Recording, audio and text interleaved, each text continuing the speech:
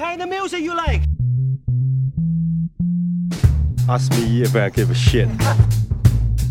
Get your facts straight. Is this a bunch of crap? That is one big pile of shit. Stop, I'm sick of your bullshit. Those stories are all lies. What the fuck are you up to?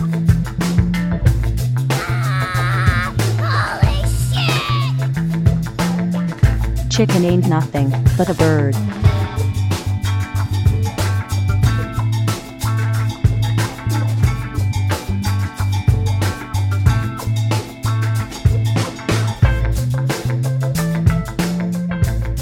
All right, everybody. Welcome to another episode of the Silver Motion Podcast. My name is Will. I'm Steven. And here we are once again talking about a movie. Yeah. Imagine that. Who knew? So this week... another desert adventure. Yes, another desert adventure. You know, I was watching this, and I was trying to think back to Green Legend Run, and I couldn't fucking remember anything about it. I was just like, how does this relate? And I was like, you know, I don't remember anything about that. I'm sure if I jogged my memory, I would, but yeah. Literally couldn't bring anything up, and I just made me laugh. I didn't even try to compare. I didn't even think of Green Legend when I was watching this. Well, you thought of it right now. Yeah. What similarities? Yeah, I don't know, but this is not Green Legend Run. This is there is the similarity of rain being similarity of rain. The way they have rain is this kind of big dramatic thing where it's like there's no rain anywhere.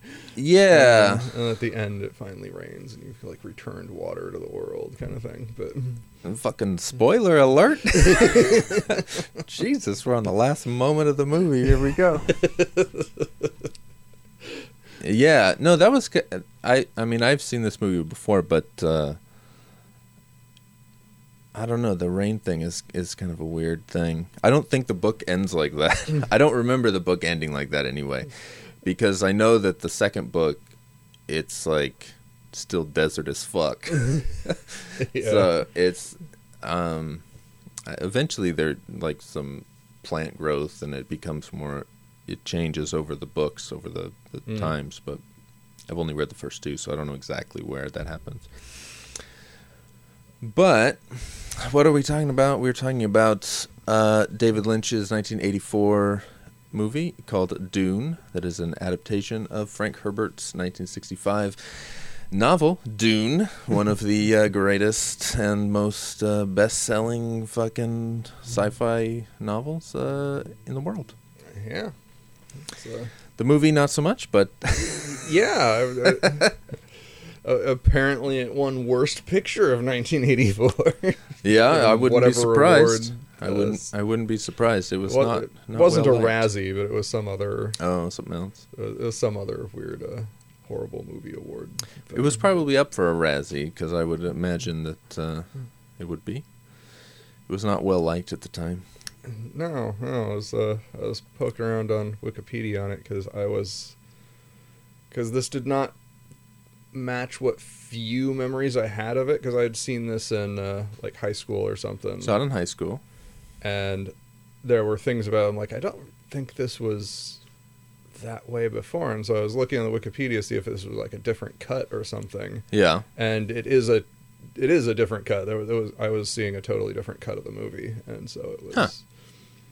The first thing that I noticed is that this movie actually has David Lynch in the credits. The version I watched did not. It had Alan Smithy. You saw the TV cut then? Yeah, so I must have seen that cut of it, which, like, so in a way this feels like Metropolis all over again. Where it was just like, oh, because this movie made a lot more sense than when I watched it in high school.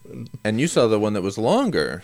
Yeah. In high school, so I would imagine that just being older. Yeah, I think that had a lot to do with it, but I think just the way it was cut might have been different. Yeah, because I remember just some weird random shit happening in the like there's a scene. It's like in this movie, it's like very much right at the end where the little girl is like, she climbs out of the wreckage and she's in the desert and she's got this knife or something and she's laughing and so I remember, my memories could just be totally freaking off anyway, but I just remember that happening somewhere in the middle and just at random, just like stuff was going on and then all of a sudden there's this cut of this girl laughing in the desert and then bam, we're back to something else. I'm like, what the hell was that?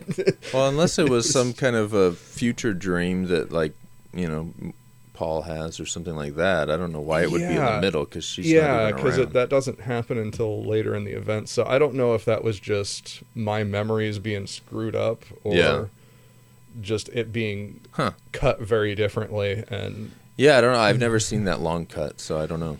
Yeah, so it just felt like this was a different movie than what that was, and that definitely this made much more sense now. That's good. That's good. I was like, which is kind of weird because when I was looking it up on Wikipedia, and it was like all the reviews of it, they're all like, "Oh, this movie's horrible. It makes no sense. There's no cohesive narrative." I'm like, I don't know. I thought it was pretty cohesive. It's pretty cohesive, and I wondered how because you've seen this before, but you've never read the book. Never read the book, and so like you don't have any real like foundational Dune knowledge. I mean, I've heard a fair amount about it. Yeah. In terms of what it, like with themes and stuff that it was addressing and what some of the characters were about. Right. So I knew that like Paul was psychic and could see the future, and I knew that these the Mentat guys were like these human computers that have... Yes. Do you know the backstory of that, though? Not really a backstory of it, but they're just like super logical oriented, and they're trained to like parse out but the awkward things. The backstory of that is one of the coolest things about the Dune world or whatever that Frank Herbert created, is because he set it in the year 10,000 something, and so at some point in the past, there was a version of this world that was like regular sci-fi, that was like technologically focused and things, and then there was a war with the machines, and they basically outlawed all thinking machines. So anything with any kind of AI or anything like that, robots, nothing, fucking, they outlawed it, and then the Mentats, the human computers, were then bred off of to become like the replacement for that kind of stuff. That's cool. Yeah, so like, and you just hear a little bit of that when you read that first book. You just know like, oh, machines were this thing like way in the past. So we had AI, but that shit is like thousands of years ago, and so it just really creates this really unique world when you're reading the book. That you're like, holy shit, this is like a whole new world. I gotta say, I liked the weird chant that the Mentat guy does when he's like, oh, I drink this thing and it stains my lips and the lips are a warning. And like, oh, what the hell is going on? Yeah, like all of that stuff, all of those characters, because there's a lot of characters in this movie, and it can be confusing, I think, because like somebody like, we know Patrick Stewart now because we watch fucking Star Wars or whatever. Star Trek. Yeah, I was surprised to see him in here. I was like, oh, hey, it's Patrick Stewart. Yeah, and he's like only in it for like a couple of minutes here or there. He's at the beginning, he's a little bit in the middle, and he shows up fairly frequently, but not for very big chunks or anything. Right. Yeah. And so like every character like that that's throughout the whole movie is huge in the book. Like the book is this big, epic, sprawling thing, and the movie hits the major points of the book pretty faithfully, but it's just, it's just really truncated down to this 2 hour, a little bit over 2 hours sort of thing. But it's a fairly solid adaptation, I would say. Yeah, it's a weird story to begin with, like in terms of the way it's structured, in terms of adapting it to a movie, because it really starts with all of that that shit at the beginning before they even get to Dune, like the whole book is like that. So yeah. It's I gotta say it is a very weird world. It's very strange and different from everything else. Yeah, it's really, the book is like the closest thing I can kind of say that it's like. It's not really like this, but it's the closest thing is Lord of the Rings, where it's this big expansive thing where it's huge history and you know all this shit that happened before, but it's like coloring what you're reading and the story that you're reading. And like Dune is just like that. Yeah. But it's not anything really like Lord of the Rings, you know. It's in a story sense or anything like that. Yeah. It's also time period wise, it's pretty much, the book anyway is right on top of Lord of the Rings. It's right in that same era, isn't it? Lord of the Rings was like mid-50s. 50s? Okay. So it's like 10 years later. Okay, yeah. But in terms of sci-fi, in 65, like Dune is like, I don't know what the hardcover page count is, but I mean, I have a paperback and it's like 600 pages or something. Yeah. And like paperback fucking sci-fi books were not that long right back in the day. Like you 200 250 maybe. Yeah, I got a bunch of those old like 60s 70s sci-fi stuff, and they do not usually range much over like a 300 page count. So this was a kind of a big deal for sci-fi. It was a big long book. It was this epic story. It had this whole fully realized world that was nothing like anything else that was out there, you know. He had all these fucking, you know, all these new things built up. You know, it wasn't like built upon technology and stuff like normal sci-fi. Yeah, it's definitely kind of weird in that it feels like, I mean, it's sci-fi, but it doesn't feel sci-fi. Yeah, it's kind of like a fantasy story too. Yeah, it's definitely different than what you would normally think of as sci-fi. Right. But still being very rooted in sci-fi at the same time. For sure. Yeah, that's what's so cool about it, because it's so unique. Right. It has this totally different vibe from anything else. And yeah. I like the movie because of that. It felt so goddamn weird. You know, yeah, and the movie is weird. The book itself is weird, but the movie, I mean, part of that is just David Lynch, but right. Yeah, it's a weird movie. Like, I like it, but I don't know if it's good. Because I know Dune fairly well. I really like it. And so, like, when things are happening, I know, okay, this is that guy and this is that, you know. So, you know, a guy comes in for 2 minutes and I kind of know who he is, but they don't really go into who he is that much and stuff. Right. And I don't know if it makes sense. Like, I don't know. And it's so talky. And I guess the book is like that too, but just it's just, I don't know. It's a weird fucking movie. It's hard to really pinpoint why it's weird, but yeah. I mean, it has a lot of voiceover narration. Yeah, well, that's part of because it was the things that they fucked up with, because David Lynch didn't have any of that apparently in his version. Yeah, it's kind of weird. Like, I guess he knew he was going to be like, when I was reading the Wikipedia article, what I kind of got a feeling of was that he did that himself, but he did it because he knew he had to edit it down to a smaller cut than what he'd. Well, he didn't edit this theatrical version. Yeah, he didn't have final cut on it, but he made like a cut that would like the. He made a 3-hour cut. Yeah, and then Dino De Laurentiis and the other producers took that away from him, cut it down to the current length, and added a bunch of voiceover. Okay. There may have been other voiceovers originally intended, but like there's some pretty, I think they're kind of dumb choices to have voiceover at certain parts where like a character is just thinking like some dumb shit that's like, yeah, you can tell that if you're watching the movie. right. And so like there's this is the closest to a David Lynch version. The 3-hour one he doesn't have anything to do with. The one that they released as the TV cut. But yeah, I don't know. It's still not like really his movie. Right. Yeah, there was that weird. The one I'm really thinking of is just like a awkward voiceover. Is that one where the one guy's like, "Oh, I know I shouldn't, but I like this guy. He's trying to save his men's lives." Like, oh yeah.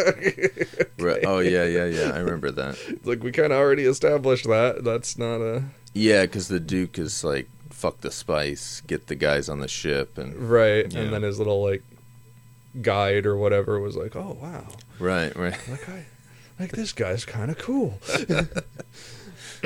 Yeah. It's like you can kind of see that just from the character interaction. You don't really need a voiceover on that. And so I feel like those dumb voiceovers are not David Lynch. Yeah, I suspect those are not. I mean, I'm not a big fan of his, but I have faith that he is a more competent filmmaker than that. Yeah. And this is early in his career, but this is only his third movie. But the two movies that he made previous are very very coherent and solid, and show a solid artistic vision of things, and he knows what he's doing. And so I have to imagine that those are not his additions. One I would be pretty sure might have been his would be the little girl who has all her dialogue is voiced over by. Yeah, but that's voiced over just because of that. Yeah, it's not an interior monologue or something, which is what a lot of the other. Yeah, well, I mean, she's not supposed to be a narration. She's just saying lines, and then they wanted to give her a creepy voice. So right, because she's using the Bene Gesserit voice, which is like commanding people to do things. Right. And so she's using that all the time because of the way that she was born. Yeah. Like, she's a thing in the book she's a huge fucking character. And I mean, she's literally only in the movie for a few minutes. I mean, just here or there, she just pops up, you see her fetus in one part, then okay, here she is, and now she's talking to the Baron. And yeah, I loved that character though. No, she's great. Yeah. It was just like, holy shit, what the hell is this crazy madness going on? Right. Yeah, it hits all of the kind of major things, maybe not all of the major things, but it hits a lot of the cool shit in Dune, the book, and makes it visual. So it's it's I don't know. Yeah, and visually it's all just very bizarre and interesting looking. Yeah. It looks great. The movie itself, it does. It looks really nice, and the effects are cool even. Yeah, lots of cool effects. Lots of cool 80s lightning kind of stuff. There is Not quite a bit of lightning, but weird like rays and bizarre gunfire and stuff. There's some lightning whenever they have the worm sign. It's like there's like lightning, yellow lightning on the sand and stuff like that. There's all those weird, like when the freaking like giant mutant space babies that teleport people and the guild engineers. Yeah, they're just like spewing out weird energy everywhere. And yes, I love those guys are awesome. Yeah, those guys they're mutated by the spice. Yeah, into the spice is an interesting thing because it's technically, I suppose you could call it a drug, but I don't like to call it a drug because, like, when you say drug, you think of drug in the our reality, right? And like, it's not really like that. It's not some back alley shit where people are like snorting up spice or something. Yeah, it's definitely its own weird thing for sure. Yeah, it's like this mind expanding thing, like psychedelics or something, but it's like so much more than that because like the guild engineers have physically transformed into these things that are like floating in vats of the spice shit, and they're like able to fucking fold space because and transport ships and shit because of what the spice has given them, the powers. And so like it's technically a drug, but it's not It's just I wish there was a better word for it. It seems like half the weird things going on were caused by like the spice being used in different ways. Like the Bene Gesserit's powers also, I think they were all they were all by the spice. They were all using spice, and the Mentat, they expand their mind to the level of computers with spice. Yeah. And it is all like distilled in different ways. So like the Mentats have red lips because of there's some kind of juice that they drink from spice that like fucks their lips up and apparently makes them grow huge ass eyebrows. Right. At least in the David Lynch version. I don't know if that's in the book. But. I don't remember. Yeah. I read the book like it was probably about 20 years ago now. So like my memories of what is exactly different in this version are not too precise. Right. But the last time I watched this was when I read the book, and I watched the movie directly after, and I remember thinking like, this is a fair adaptation of it's a very weird movie, and I don't know that it works as a whole movie, but yeah, you hit all the main points. Right. I definitely liked it more this time though. Yeah. It's just I don't know. It's very emotionally detached. It is. And that's kind of how I feel about a lot of David Lynch movies. So I think that's just him. But right. But I also kind of feel like Paul himself is kind of emotionally detached. And in this version, he is. And I feel... And he actually has a line in there, and it might just be one of those dumb voiceovers that where he specifically says that he's not feeling anything and wondering about that. And I just feel like I don't remember him being like that in the book, and I remember I don't like Kyle MacLachlan as the guy, as Paul, because he just seems so like blah. But and I don't remember him being like that in the book. The guy in the Sci-Fi Channel miniseries is not like that. He has a little more something to him. Yeah. He was probably the most low key of any of the characters in terms of like everyone else is like a more like identity filling role. Yeah. Like even like Patrick Stewart, which maybe that's just because it's Patrick Stewart and he's just fun. But that's the thing. Yeah, I don't know. I have a hard time with Patrick Stewart. I love him, but I mean, he's kind of just Patrick Stewart in everything that he does. So I kind of just that is true. Immediately see him as, oh, what are you doing here, Jean-Luc? Yeah. Because I've seen so much fucking Star Trek. And yeah, I mean, because he always sounds the same, and right. I mean, I don't know what he's supposed to do, but howdy, y'all. I think that would be too weird if he did that. Yeah, but it's like all the characters just, I don't know. I kind of felt like they had a good identity, even when they were only there for like a little bit here and there. Like like the doctor guy, Yue. Yeah. Like maybe not the one, like maybe not Paul's buddy, whatever his name was, because he was only there for like a minute or two, but oh, maybe Duncan Idaho. Duncan, yeah. He's a huge character in the book. Yeah, I could definitely tell there was a lot more going on with him. Barely in this. He's hardly in the movie, and he's fucking huge in the book.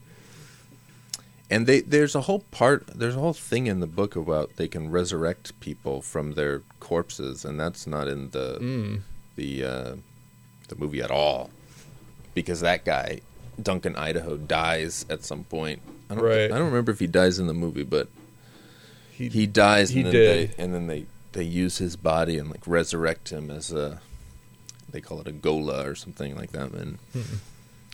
And I don't know. It's hard to explain, but anyway, read the book. It's good. Yeah, I should. It's a dope book. I like it a lot. Yeah, it's all the like, yeah, Sting is that weird dude. Yeah, Fade. Yeah, the huge dude, whatever the big guy who just throw people around. Oh, that guy. Yeah. What the fuck was his name? Yeah, I don't remember. Rabin or something like that. I don't remember. Called him the Beast or something. Yeah. Like all of these guys were just kind of like memorable and like. Yeah, and partly it's because they are in the book fully realized characters, right? And so, in bringing the movie to life, they can just say like, okay, this is that guy, and this is what he is, and we can distill that into these moments on screen where it really comes across. Yeah. Because like I'm saying, I mean the book is really rich. Right. Tons of shit is packed into that book, so like they definitely have a lot to work with in building all that stuff. Yeah. I do think it makes, like, the movie itself, I mean, I know the story already, but I feel like if you're paying attention and you're, like, into shit like this...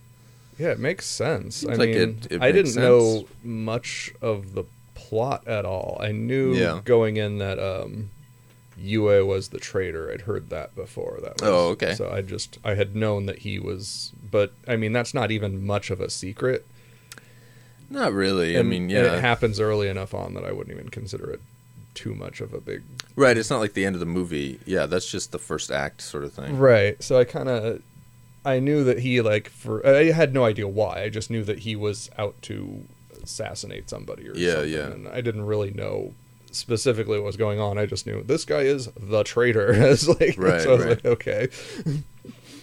But that's kind of about all I really, because I didn't remember the freaking old TV cut that I watched before at all. Yeah. Just weird little snippets of it that were just, that was weird. There's a flying fat man with... I love him, yeah. There's a crazy girl with blue eyes and a knife in the desert. All right. Yeah. Like just a few little snippets of images, but... Do they don't think they explain the blue eyes at all in the movie, do they? Did like it's they just do? Okay. There's just so much spice on the planet that it just affects them. Yeah, it's like that's what I got out of it anyway. It's because they're living in the desert, right? Like around the worms and the spice just and the stuff. spice is just all over, and it's turning their eyes blue. Yeah, but if they lived in the cities, they wouldn't get that. Okay. So like the Harkonnens lived there when they were prior to the events of the movie. They were ruling Arrakis, and that little castle thing that has the shield wall and stuff, like they were living there, but they don't have the blue eyes because they're just hanging out in their fucking castle. Yeah, because there was their desert guide when they first get there. He's got like the blue eyes, and they're like, "Oh, you're from?" And he's like, "No, I've just lived here long enough that I've gotten that it." But yeah, he's the kind of the liaison between Duke and Fremen, right? At least what they know of the Fremen. Yeah, and like even that guy, I liked him as a character. Yeah, he kind of stood out, and like I recognized him and just going, it's that guy. It helps that they got fairly good actors. I mean, like that's Max von Sydow, and like the Duke is Jürgen Prochnow. They're all like established actors for the most part, and so you get these people that can really inhabit a character quickly. Yeah. I mean, it felt like this, like, wow, this is a really like good production value movie, and they spent a lot of money on it, so they definitely attempted to do whatever they could. I mean, so lots of effects shots and stuff, right? The worms busting through the sand. And... I love all that shit. little, they don't look like models, but I know that they are. Yeah, they're nice. They look cool. Nice. I still love those freaking space babies that float around and the guild engineers. The weird mouth or whatever. That mouth, it's the fucking best. Like, whoa, damn. And I don't remember how they're described in the book, but I wouldn't be surprised if they weren't quite as wacky. Because David Lynch likes shit like that. Right. Weirdo. Like, I have a feeling that was like David Lynch just taking what was not very visually clear in the book and doing his own thing with it. I feel like it's fairly described in the book, but I don't remember. It's been too long. Yeah. Because I don't think that they're floating like mutant things in the Sci-Fi Channel one, and that one is a lot more closer to what the book is, if I remember right. Mm-hmm. But I don't know. It's been the same amount of times since I've seen that I've read the book and stuff. So yeah. Yeah, those guys are the best. Yeah, I love those things. Yeah.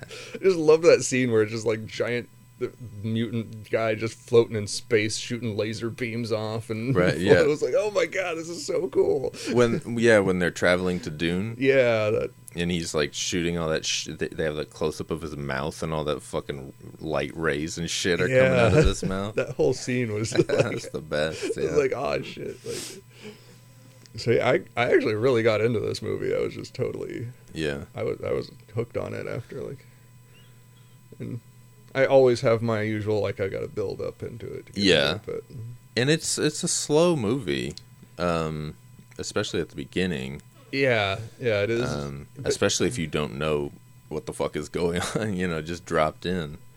I don't know. I mean, I kind of feel like that helped me with it, not really understanding all the different... Oh, really? Like, because then I was like, oh, I wanted to know. Oh, so it's telling me things, and I'm not bored by it, because I'm like, oh, okay, that's what this is. So it was actually putting pieces together. Yeah. And so I actually kind of didn't find the beginning as boring as I sometimes do find things. It was maybe after, like, a good 20 minutes that it felt a little bit slower, and then it picked back up after they get to Dune. Yeah, because they don't get to Dune until maybe about 45 minutes in. Yeah.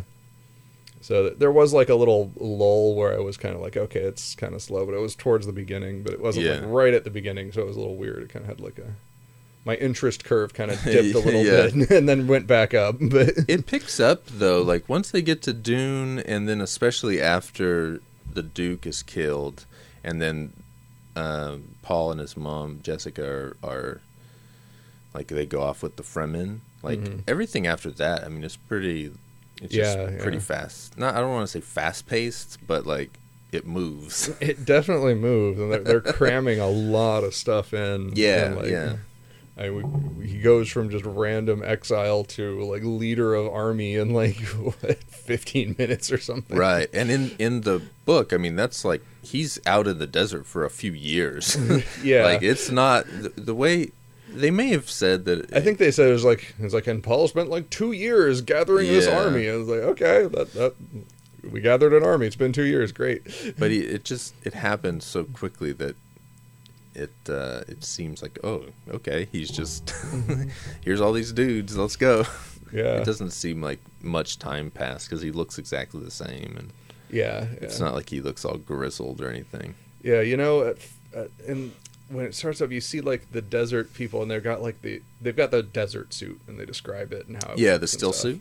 Yeah, and it's like it was kind of like all the Atreides guys come off the ship, and they've got it on, but it's all black and shiny and brand new. And then like the desert people, it's all brown and just like covered in dust, and it's just kind of like I was a little disappointed that at the end like Paul's isn't that way too, like because I looked at him like, oh, that's cool, like they've got the new suits and they just haven't used them yet, and like this is fresh off the factory, and this is what it's gonna look like after you've used it for like a year or something. And then it's like he's still got the black thing on at the end. I was like, oh.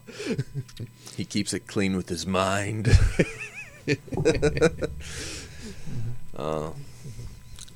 He's Muad'Dib, he can't have a fucked up suit. He's got to keep it fresh. He's got a people to lead. Right.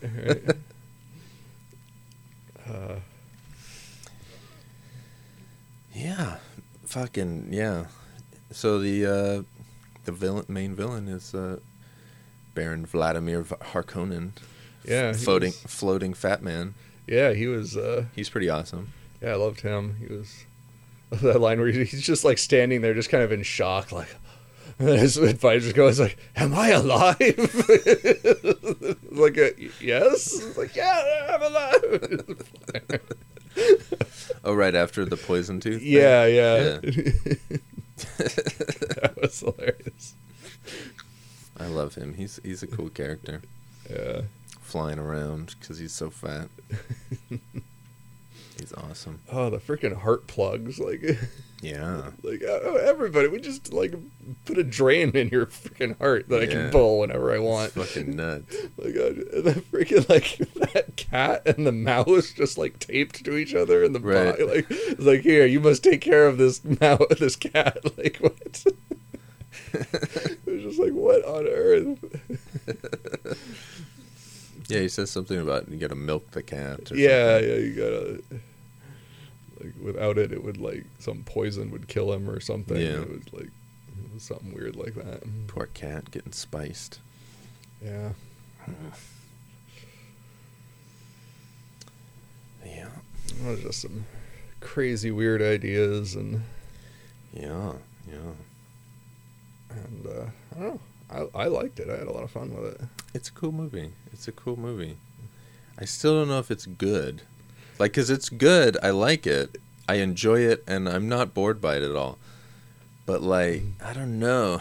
It's so kind of weird. It's so weird Like, and emotionally detached, and it's like I feel like I'm being told all of these things, but I'm not actually really involved, and the characters seem detached from everything. I don't know. I'm not sure.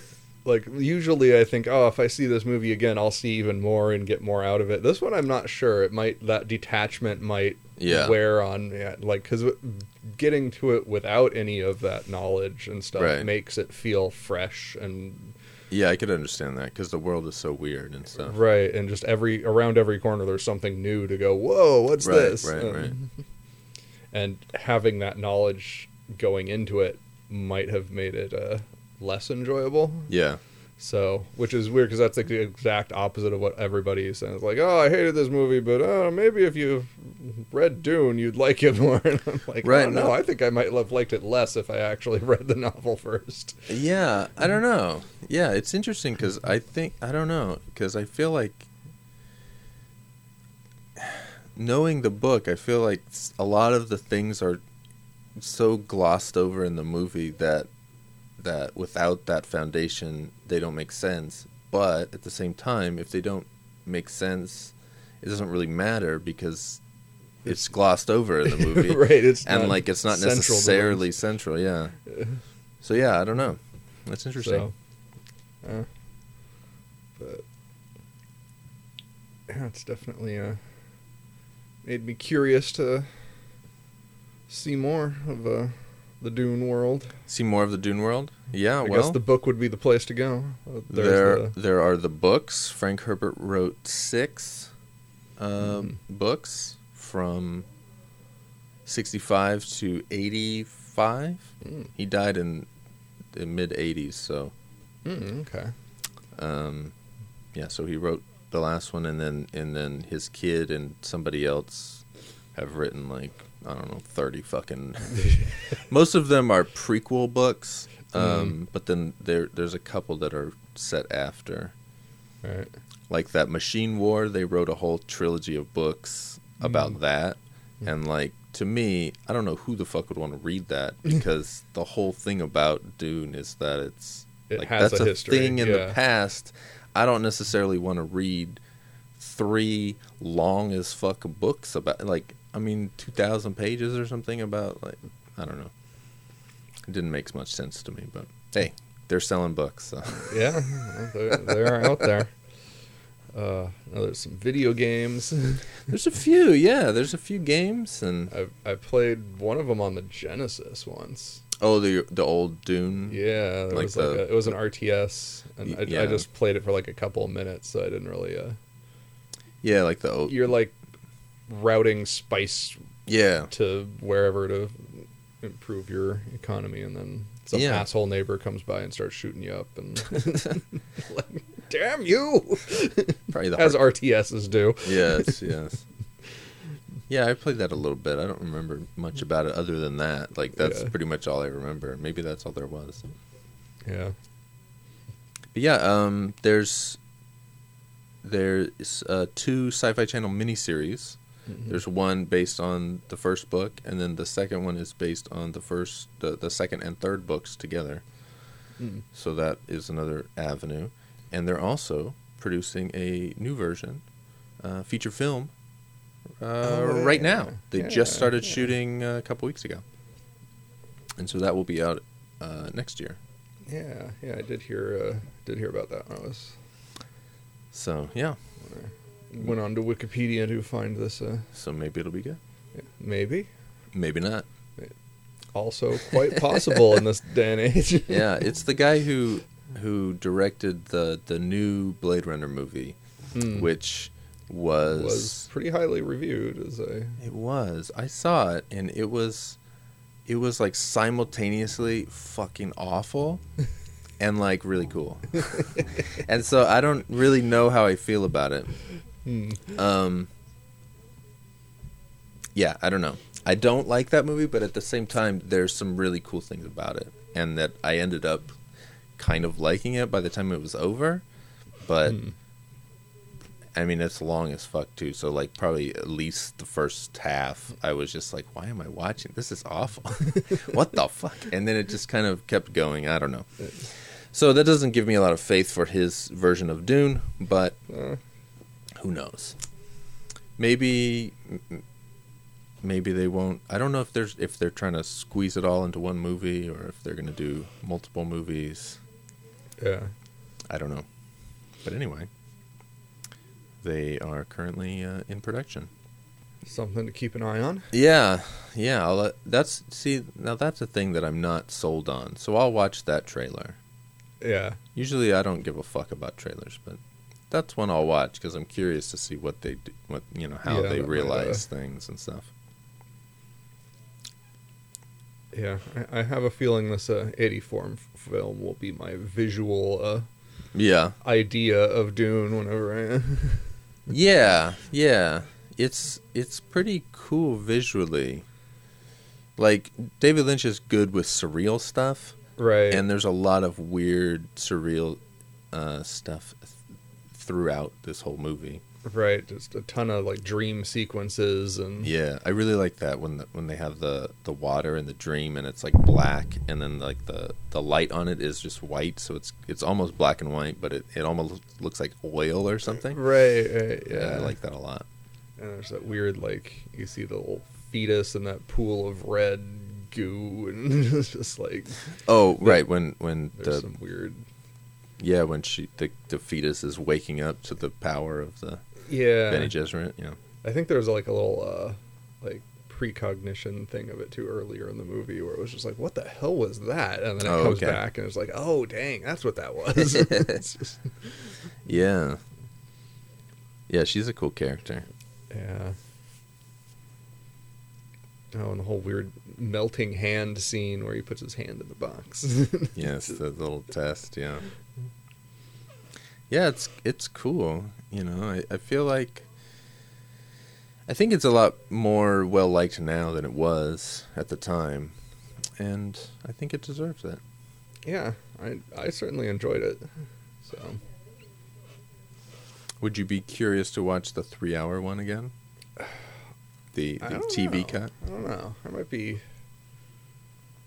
don't know that I'd want to sit through and watch it, but yeah, I would be curious what differences it has structurally, just to see what it changed. But yeah, I don't know that I actually want to sit through 3 hours of it to find out. But I am kind of curious what was different about it.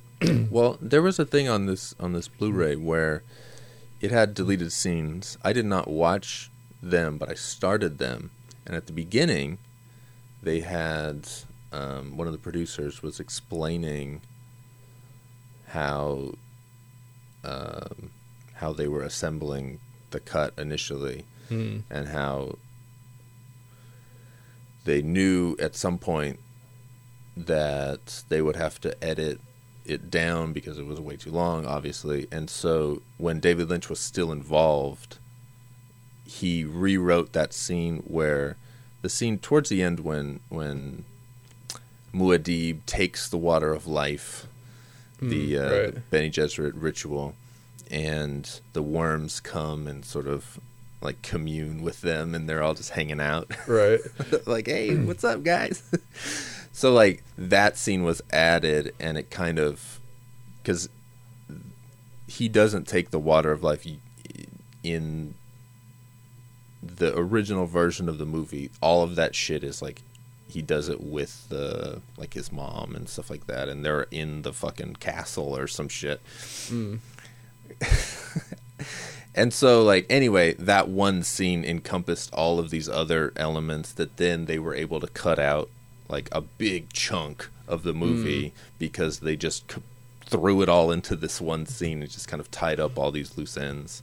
And so I don't know if the 3-hour one, the Alan Smithy TV cut, if they like reinstated that with all that part or what. I don't know. I have a feeling that I mean, I'm sure that's not the 3-hour cut that no, it's David not. Lynch No, it is definitely gave not to the studio. But definitely not. That's the version I would be curious to see. Yeah, well, you and everybody else. No, but we're not going to see that one because David Lynch basically, he kind of washed his hands of it. And took yeah, off. he doesn't want to talk about it. You know, anybody that asks him, he just will be like, yeah, whatever. And I just, I don't like when people are like that. I mean, they can do whatever they're going to do, but I feel like the successes and the failures of an artist are important to whatever they end up doing, and so I feel like the whatever he feels this failure of Dune was, he should talk about it. Yeah, there was one quote they had on Wikipedia of him where he did say that was when he sold out, and that that he knew going into it that De Laurentiis wanted this movie that wasn't necessarily going to match up to what his vision was, and that he would not have the final cut on it. And he kind of knew going into it that he was gonna not be doing that, and so he kind of I have a feeling he just kind of felt like he was selling out on it and not really realizing his vision and just doing it for the paycheck, and it's not something he would like doing or something. I don't know. Yeah, I mean, for sure. This feels is kind of like he's a little bitter about it, and like he feel like he just made a mistake even doing it in the first place. And yeah, well, he's like a small kind of artistic art house sort of movie maker, and this like might be his only big studio movie. So like his first movie is this independently produced little fucking Eraserhead movie, and which is very off the wall and surreal and very much like, oh, nobody's made a movie like this before. This this is this guy, you know, and that's his debut. And then he made Elephant Man, which is a much more traditional drama, but it's still very David Lynch. I don't know how to describe it, but I mean, I haven't seen that since I was a teenager, so I don't really remember too much about it. But a little movie still. And then to go to Dune, which was a huge production, with all kinds of special effects, and there were special effects in his other movies, but just not to this level. And all kinds of I mean, models and opticals. The and difference that must have been going on between just Eraserhead and then Dune. Like, I mean, it's how much coordination and just as a director, how much you'd have to tackle. And I don't see him as that type of director that like is orchestrating a giant production. His movies are usually smaller. I haven't seen all of them, but I've seen almost all of them. And they're usually fairly small movies, and this movie is like the total opposite of a small movie. So yeah, I mean, I can understand why he thinks it's a mistake or whatever, but I don't know. It's pretty fun. I mean, I don't know that fun is a good word, but you know, it's pretty solid. Yeah. If you're into it. If you're not into it, I could see people not liking that. it's definitely not going to win anybody over like a Star Wars or something where, suddenly you're a sci-fi fan. Right.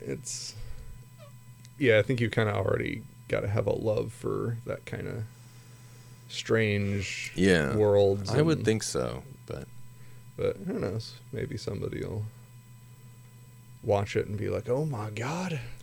Yeah, I mean, gotta check more stuff out. It's possible. It's possible. That book is very well loved, and so the basic story might intrigue somebody in the same kind of way. Yeah, I don't know.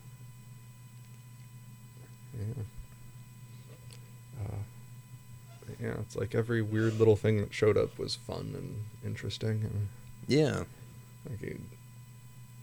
Like you have him with that weird, like, not gun. It's like a box, but it kind of shot lasers out and stuff. Yeah. You see him like that early in the film. Right. The weirding modules. Yeah, and you'd have no idea what it is. Just like, oh, he's got a gun and he's dancing around and shooting stuff. And it's like, oh, he's pretty good at it. Oh, well, all right. Yeah, and they kind of explain that later. Yeah, then later on it comes back and you go, oh, man, there's this whole, like, thing. It just, like, I kind of like that. And you realize every little thing in there, like you said, has this backstory, has this whole history that you just go, what? There's more to this? I thought it was just a freaking weird sci-fi gun, and then just all of a sudden, right, he's going into this explanation about sonic waves and psychic powers. I'm like, whoa! Yeah, and the words, and they use the words to do the sonic fucking booms or whatever. Sonic boom. Those guns are actually just in the movie. That's not in the book at all. Oh, okay. In the that part in the movie right before. When they first go into the Fremen, they're like in the cave and all the dudes are there and they're like, oh shit. Yeah. And something happens where then Jessica like does some fucking shit and gets Stilgar in that fucking headlock and stuff. Yeah. So in the book, they teach the Fremen that it's like a martial art, but it's like a hand-to-hand combat that the Bene Gesserit use called the weirding way. Right. And so it's kind of like this thing because they're like psychic powers and mind control sort of thing. So it has like that elements plus like a physical hand-to-hand thing. And so they teach them that, they don't give them these guns and stuff. But I like those guns. They're a cool addition. Yeah. And he definitely weaves it in with the backstory and stuff. Right. So it feels very part of the world. Yeah. I love how he just like my name has become a killing word. Yeah, it's like, oh shit. Like they just say his name and stuff blows up. Yeah, like, that shit is dope. Yeah. Like that was always fun. Yeah. I do like that. Muad'Dib. Some shit blows up. I'm not sure if they were actually like chanting that when they were firing, but like there were parts where it sounded like they were, and it was just like sometimes they were, and sometimes they were doing that other else, They kind of they got to mix it up, right? Need a few other killing words too. I love when because a lot of times they'd shoot those guns and it would be just like, oh, okay, they got that guy or whatever. But then, like, there'd be times where they'd fire the gun and, like, the whole fucking spaceship would explode. I was like, God damn, what word did they use on that one? Fuck you, asshole! That's crazy. It was just fun stuff ever. I love that the Emperor got reduced to like using a gun turret, just like he's that desperate. He's like, oh crap, I need a gun. It's just at the friggin' wall of Yeah, that's the thing they didn't do in the movie. Paul becomes the Emperor at the end of the book, and they don't do that in the movie. Yeah, he's got like, they give him this big robe and it's like kind of clear that he's in charge, I guess, but maybe it is that, but it doesn't really say he's the Emperor now. Right. Just like he kind of like gives the Emperor the middle finger and then gets a robe, and you just kind of you fill in the pieces yourself, I guess. Yeah, I guess maybe that is supposed to signify that, but yeah, in the book he definitely becomes the fucking Emperor.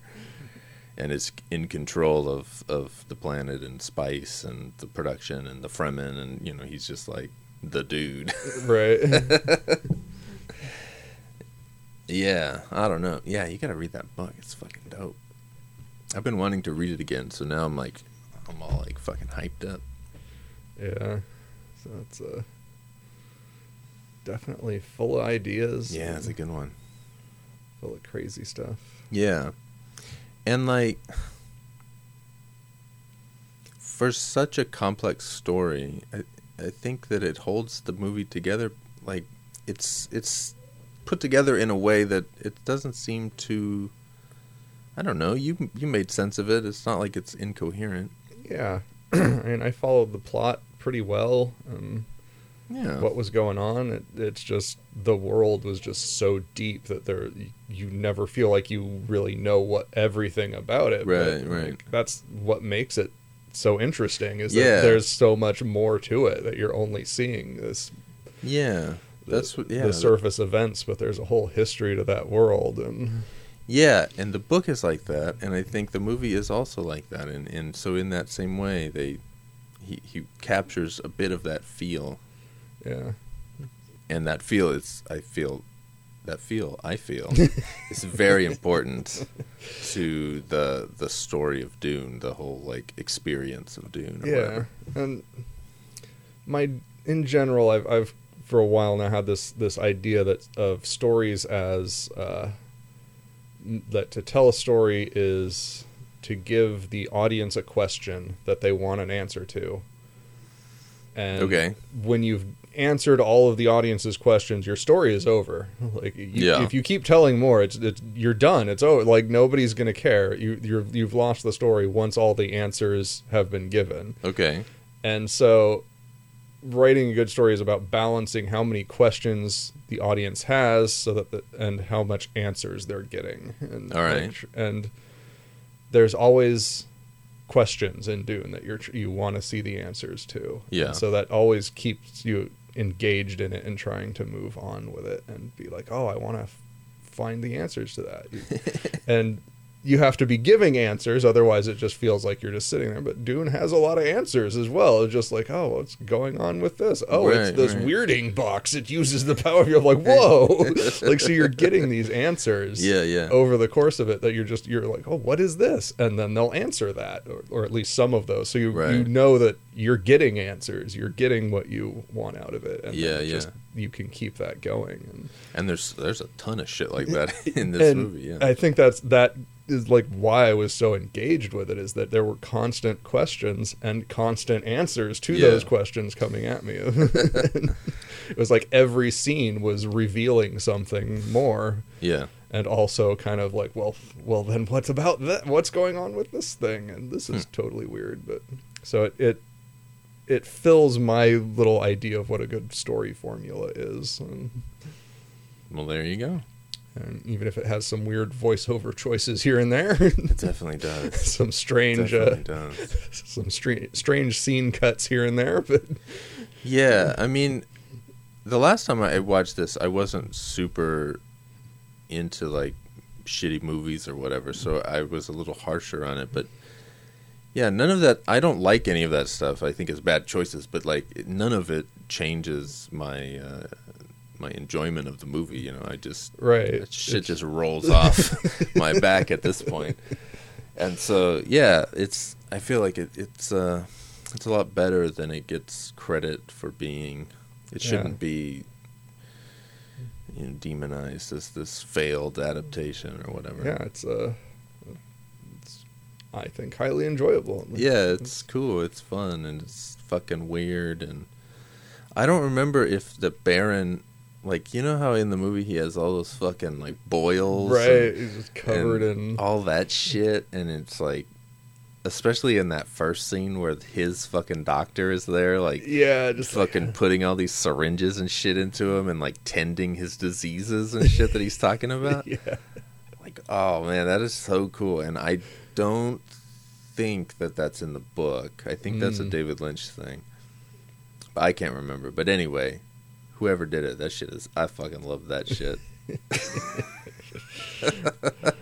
Yeah. He's proud of his fucking boils. And I love that character, though.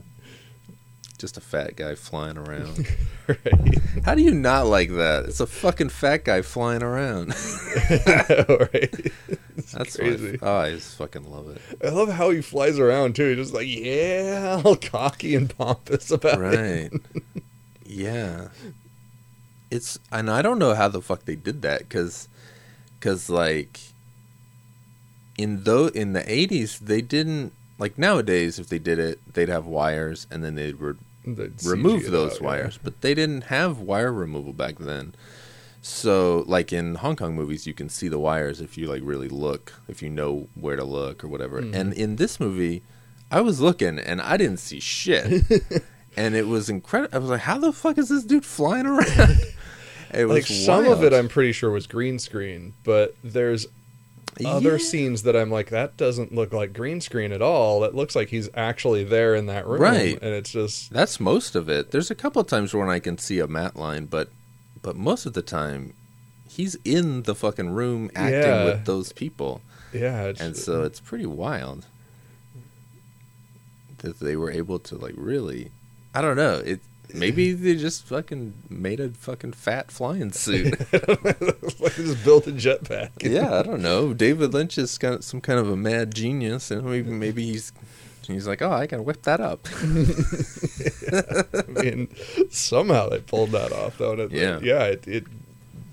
him flying around is really great. Like, it's quite impressive. Yeah. Yeah. That's some... Like I said, there's some really good effects work in this movie. Yeah, for sure. And all kinds, like it's it's like almost every type of effect is used at some point in this movie. There's just so much, and it's pretty well done, very well done. Yeah, it's all nice costumes, nice models, nice weird flying mutated people with crazy mouth. Like, those are the best. I don't know how the hell he made that mouth work, but fuck it, it's this crazy looking like 3-lipped mouth or something. Right. Yeah, it's awesome. You should see Eraserhead, because there's like the whole thing with the Eraserhead is there's this baby, but he is not like he has like this fucking weird like turtle head, and he's like not really a baby, but he's a baby. I don't know. It's fucking cool. It's like it's not a very enjoyable movie to watch. It's kind of slow, but it's so fucking weird and interesting. I have a feeling that you would. If nothing else, you would like parts of it. Yeah, it's kind of because I think the only other David Lynch thing I've seen was Blue Velvet, which is not exactly special effects driven at all. No, that one. No, I don't think had much special effects at all, if any. It was. Yeah, I don't think so. Very contemporary setting, and yeah, that's the movie he did right after this one. Kyle MacLachlan, also the star. And, so that's like his standard kind of a movie. Very small. Right. Not a lot going on in terms of effects. But, I mean, he does have some effects in those early movies. And there's some other stuff in the other ones. But yeah, little movies, independent. The exact opposite to Dune. Yeah. He learned his lesson, I guess. Yeah, he took a little step into the... studio system and said nope. Yeah, I would be interested in seeing his version though, because his movies have a very unique like David Lynch voice to them that are it's kind of unique, and I would be interested to see how his version would play out and stuff. Right, I'm not sure if because he did the 3-hour cut. But I'm not sure if he ever intended like that to be an actual like this is the movie that. No, I don't think so. I think even that he made as a rough cut, and if he had a final cut on it, that would have been cut down. I would imagine so. Amount. Yeah. That I. So I agree with perhaps that 3-hour cut is not exactly what Right. It wouldn't have been his vision completely in a way, but right, because he turned in that rough cut. I don't think he was like, all right, here's the movie, right? Because but and he knew he wasn't getting a final cut on it when he went into it. Right. He knew that was going to be the De Laurentiis folks Yeah. chopping it up, so he was just giving them the raw hunk I feel of meat. I don't know, but I feel like he gave them that, like, okay, here's my first cut of because usually when they make a movie, like, because there's initially the assembly cut where they just put everything together, and that was like 4.5 hours or something. Yeah. And like, that's not an actual version of the movie. That's a bunch of just random shit without special effects and all kinds of... Yeah. That's like literally everything they shot. And so then from that, he made the first edit, like, okay, this is 3-something hours. And then, yeah, definitely would have iterated down from there. But I think at that point, De Laurentiis was like... They just didn't have faith that he was going to deliver whatever they wanted. And so they just said, fuck you. Like, why did we, waste our time with you? Let's just, edit this fucking thing ourselves. And so, I don't know. It worked out, I guess. But I always would like to see the original version. Yeah, that would be nice. And David Lynch has been asked to make a director's cut, but he he's like just declined. He doesn't even want to. He doesn't want to do it. Doesn't want to talk about it. Yeah. Oh, Which, sad. That's his prerogative. He has other things to do. Yeah. But yeah. You never saw Twin Peaks or anything like that? No, I never saw that one. I never saw it either, but that was like the big... They did remake thing. or reboot it or something. And no, they did a sequel series like last year or 2 years ago or something. David Lynch directed all those, and okay. So yeah, it's the continuation. Yeah, because, and I haven't seen it, so I'm not sure, but the original TV show was supposed to be so many seasons, and they got canceled, and then so like a bunch of shit was unanswered, and then somehow or another they ended up like, oh, you can make some more, and then obviously they didn't just follow on what they were gonna do because everybody is fucking 30 years older now. Right. But I think it's meant to kind of cap things off, and stuff like that. Yeah. But I'm sure it's suitably weird. The parts of Twin Peaks that I have seen are pretty weird and very intriguing. I want to watch it. There's like this little midget dude that like talks backwards and shit, and it's pretty fucking wild. And it's set in the Pacific Northwest, and this guy's like investigating a murder, but there's all this weird shit going on. Yeah, like when it was actually on, like in its day, like I just thought it was some like regular old crime drama, like a CSI kind of normal thing, and I was just like, whatever. Yeah. Like, no, it's not like that at all. It's its own thing. So one of these days, I'll watch it. Yeah. Well, did you ever play Deadly Premonition? No. The sweary game? No. Oh, man. It's very Twin Peaks-esque. He loves Twin Peaks, and that's a fucking great game. You want a recommendation of a game? Fucking Deadly Premonition. Everybody should play Deadly Premonition. Great game. Very fucking weird. Like, I don't know. I don't even know how to describe it, but it's awesome.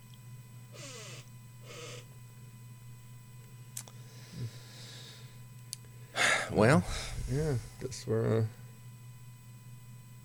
kind of done. I guess. Not sure what else to say about it.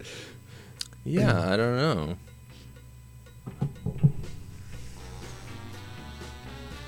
Fucking, yeah. Muad'Dib says adios. Yeah.